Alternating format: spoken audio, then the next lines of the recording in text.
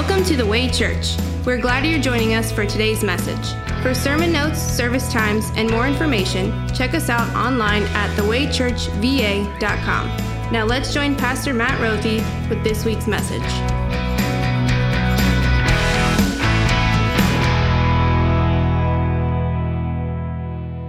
I realize some of you may have heard this story before, so please bear with me, humor me. I am going somewhere with it, okay? It was about a week and a half ago when my wife and I welcomed our daughter and welcomed her. Well, she made quite an entrance when she did. We went out to the car to go to the hospital. We started backing out of the car out of the garage slowly. And that's when Emily looked at me and stated, "My water broke. This is happening now." But I was a little bit of a doubting Thomas. I said, no, at least in my head. I said, no, this is not happening now. Just wait, we'll get to the hospital. We pulled out a little further still, about halfway in the garage, halfway in the driveway. And that's when Emily said, "The head is out." And I was doubting Thomas no longer, because I saw and I believed. Why do I ever question my wife? In telling what happened next, I could describe to you how my wife's cool, calm, collective demeanor was impressively on display, even as she gave birth in our driveway. I could tell you about the jolt of adrenaline I felt as I got out of the car, and it was as though my feet were lifted as on clouds as I ran around to assist my wife in delivering our child. But I'll just say this. God is so good. God is so good for blessing that moment and making everything okay. And God is so good for blessing us with that moment. You know, one of those from now on moments. One of those moments where time seems to stand still. One of those moments where nothing else seems to matter except for this that is right in front of you, beautifully, wonderfully, this. All other competing priorities fade into non-existence. There's no time to ask questions, what should I do, or even worry. Just this. One of those from now on moments that after experiencing what happened there or who happened there, everything changes. You change. Those moments,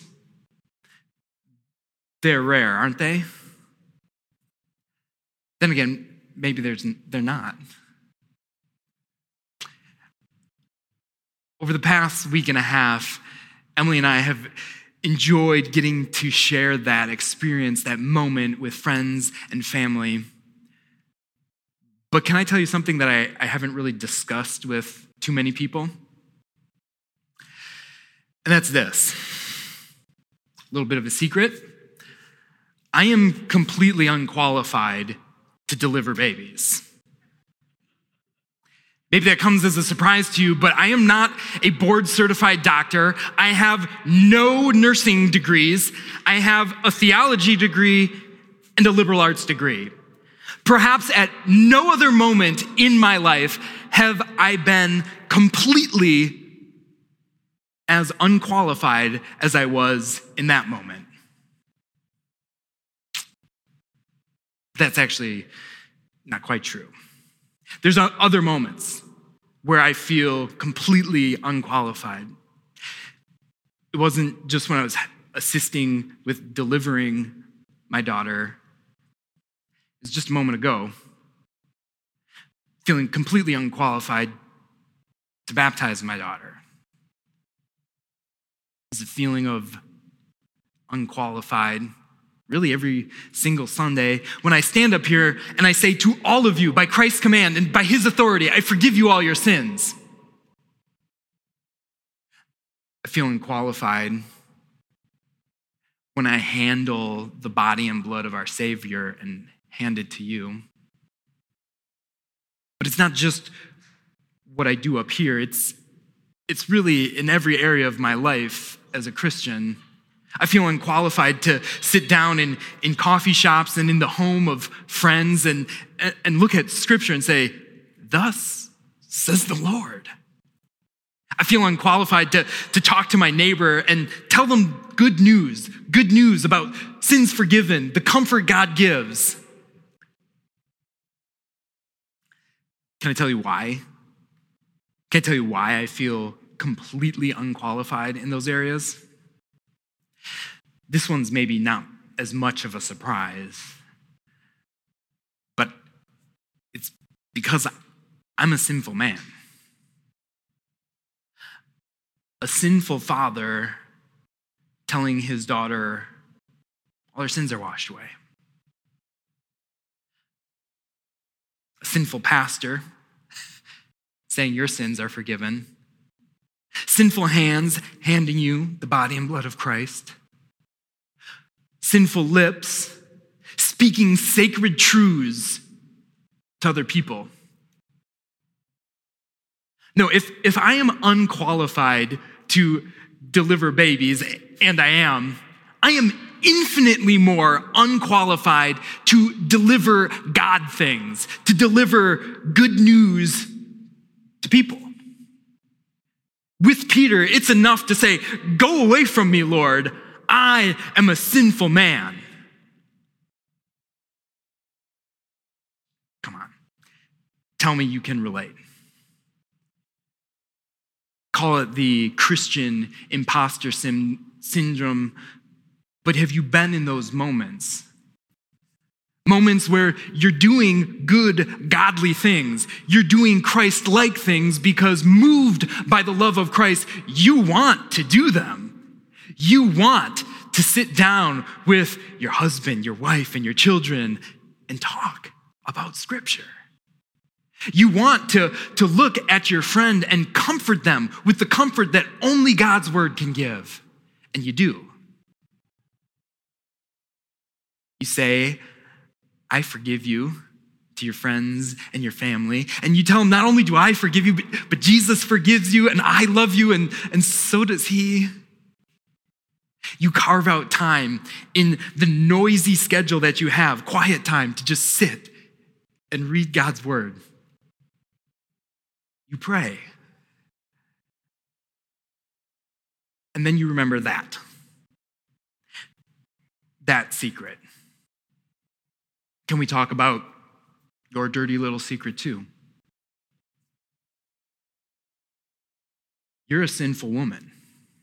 You're a sinful man. And that truth is not just matter of fact, ho-hum. No, that truth smacks you and leaves you feeling rather dumb at the most unpleasant times. It's when you're just getting used to your justification, getting used to the fact that you are declared righteous before God, just getting used to the fact that you can and should and do live in the joy of sins forgiven and the peace that comes from that, peace which transcends understanding.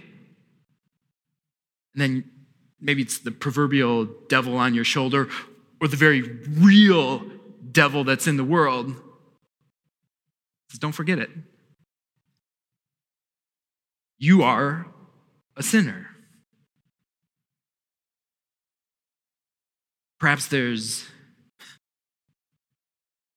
such these moments in your life where you feel completely unqualified. And it's enough, right? It's enough to make you, with Peter, drop on your knees and say, "Lord, go away. I'm a sinful man. I'm a sinful woman." But you do know what Jesus said to Peter, right? You do know what Jesus says to you, right? You say, "Go away from me, Lord. I'm a sinner." And Jesus says, "No." No, I won't do that. In fact, I never will do that. Not once. Friends, realize what Peter realized in one of those from now on moments in his life. You see, Peter knew Jesus before Luke chapter 5. He had been following him around, and in fact, our lesson even told us that he listened to him preach and speak, and he knew about who Jesus was. But you see, what Jesus did was draw him even deeper into a realization of who this was by sending him out to do what Peter thought was impossible, to go and catch fish after catching nothing. No, he filled his boats with fish, but he filled his life with more than that. He filled him with the full realization that this is God. This is the one who is immeasurably powerful. This is the one who can do immeasurably more than all we ask or imagine. And you want to know what it did to Peter? It drove him to his knees in confession before this holy God. I am a sinner. And you want to know what Jesus said? Don't be afraid. Lord, go away from me. What Jesus said to Peter is what he says to you. I won't do that. Not once, not ever. Lord, go away. I've done some bad things. No, I will not leave you, even if it means, and it does, that I have to die for you. Jesus, do not be afraid. I love you. Do not be afraid. I forgive you for all your sins. Jesus said, do not be afraid. I will forgive your future as I have your past. You are mine. I know what you're thinking. You're thinking, Pastor, Peter has this bended knee confession where he says he's sinful. Jesus doesn't say all of that. Jesus just said, don't be afraid. From now on, you will fish for people. Where's the forgiveness in that?